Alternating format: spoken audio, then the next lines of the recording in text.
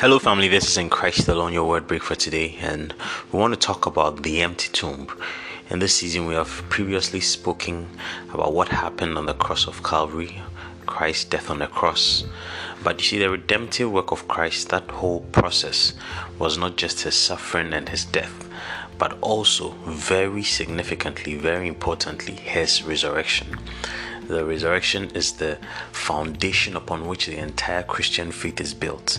Anyone who does not believe in the resurrection of Christ is really not even a believer. He's not even a Christian.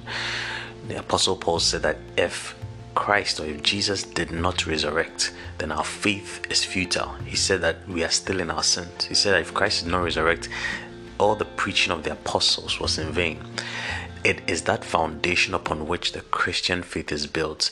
It is what makes Jesus stand out and Christianity stand out from all other religions.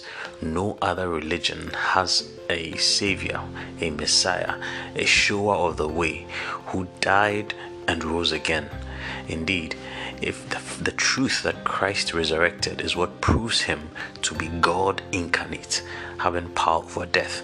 And so it's important to understand what the resurrection means, what it provides for you and I as a believer. And like I've said, it's the very foundation of the Christian faith. It's what everything is built upon. You see, what we need to understand is, in the Christian worldview, what Christians believe, and which is true, is that really the problem of the world is death. The problem of the world is death, and by death here, I mean the separation from God, or alienation from the life of God. All the trouble, all the sin, all the evil, all the sorrow and the pain, the sickness we see in this world is essentially that humanity is naturally, in our natural state, separated from the life of God. When I was explaining the reason for the death of Christ, I explained that this is why man needs a savior, because man cannot commune with God. Man is naturally in a state of sin.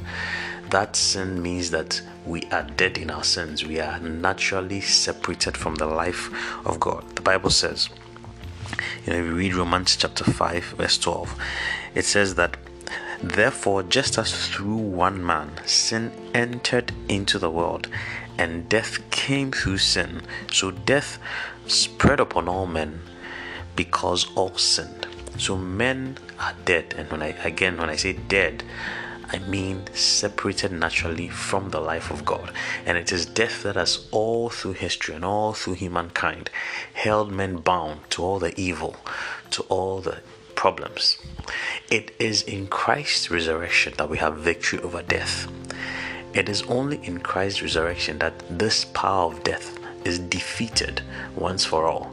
So when Christ resurrected, that's what he did.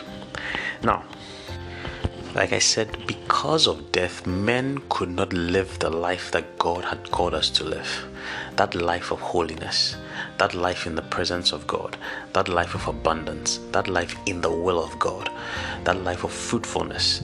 What God has called man to be, man could not be. How God had called man to live, man could not live, because we were eternally, spiritually separated from God's life.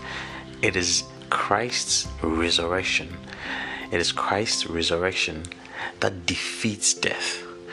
Now, in Christ's death on the cross, we paid for the sins. In Christ's death on the cross, God's justice was fulfilled.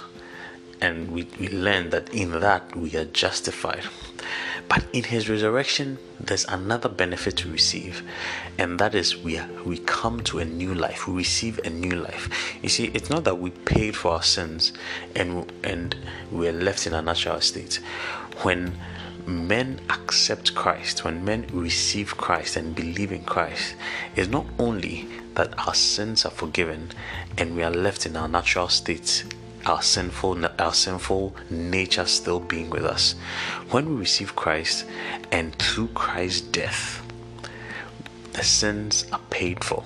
The punishment, is taken away, as we learned. Also, we receive new life. In Romans chapter 6 verse 4, the Apostle Paul explains what resurrection is. He says that, and he uses the idea of baptism. He says, therefore we were buried with him through baptism into death.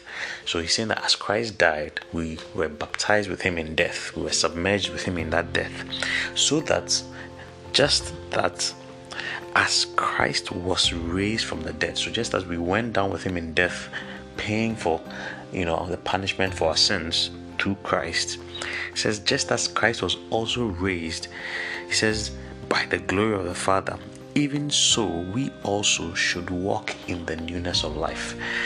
Resurrection brings us newness of life. Resurrection is what brings us newness of life. In resurrection now, we are able to live the life God has called us to.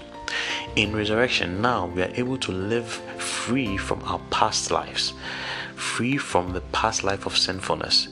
In resurrection, death that keeps us separated from the life of God, death that makes us walk in sin, death that makes us unable to live the abundant life, that death is overcome. That death is overcome. In 1 Corinthians 15, the Apostle Paul declared, he says, "O death, where is your sting? O grave, where is your victory?" That power of death is gone because Christ has defeated it in the resurrection. And so in resurrection, we have newness of life. The reason a believer is able to live free, the reason a believer is able to live in the will of God, in the purpose of God, to begin to suddenly walk in holiness, to be able to walk in abundance, to be able to walk in all God has called us to in fruitfulness, is because we now have new life through the resurrection of Christ. New life through the resurrection of Christ. You see, in the resurrection, there's a certain power that's released. It's called the power of resurrection. When the Apostle Paul was talking about this in Ephesians chapter 1 verse 19, he describes this power. He says, and it's talking about the kind of we can and we experience this power. He says, what is the exceeding greatness of God's power toward us who believe? So toward us who believe, there's a certain greatness of God's power in us and for us. He says it is according to the working of his mighty power. Verse 20, he describes where this power comes from. He says, which he worked in Christ when he raised him from the dead and seated him at his right hand in the heavenly places. The power that was able to raise Christ in the resurrection, that power is available to us. And that is not why now we can walk in victory over all the things that we are unable to because of death. So Paul says again, Philippians chapter 3 verse 10, he says that I may know him, referring to Christ, that I may know Christ. This knowledge is an experiential knowledge, that I may experience Christ and the power of his resurrection. Paul says that I want to live a life where I experience that power of the resurrection, that power that makes us able to do things that naturally man is not able to do, that power that makes us able to live a life that naturally men are not able to live. Men are unable to live in a life of holiness and purity. Because of the power of resurrection, we can. Men are not able to live a life of fruitfulness according to God's purpose. Because of resurrection, we can. So resurrection is what gives us new life. Christ paid for our sins on the cross and brought us salvation.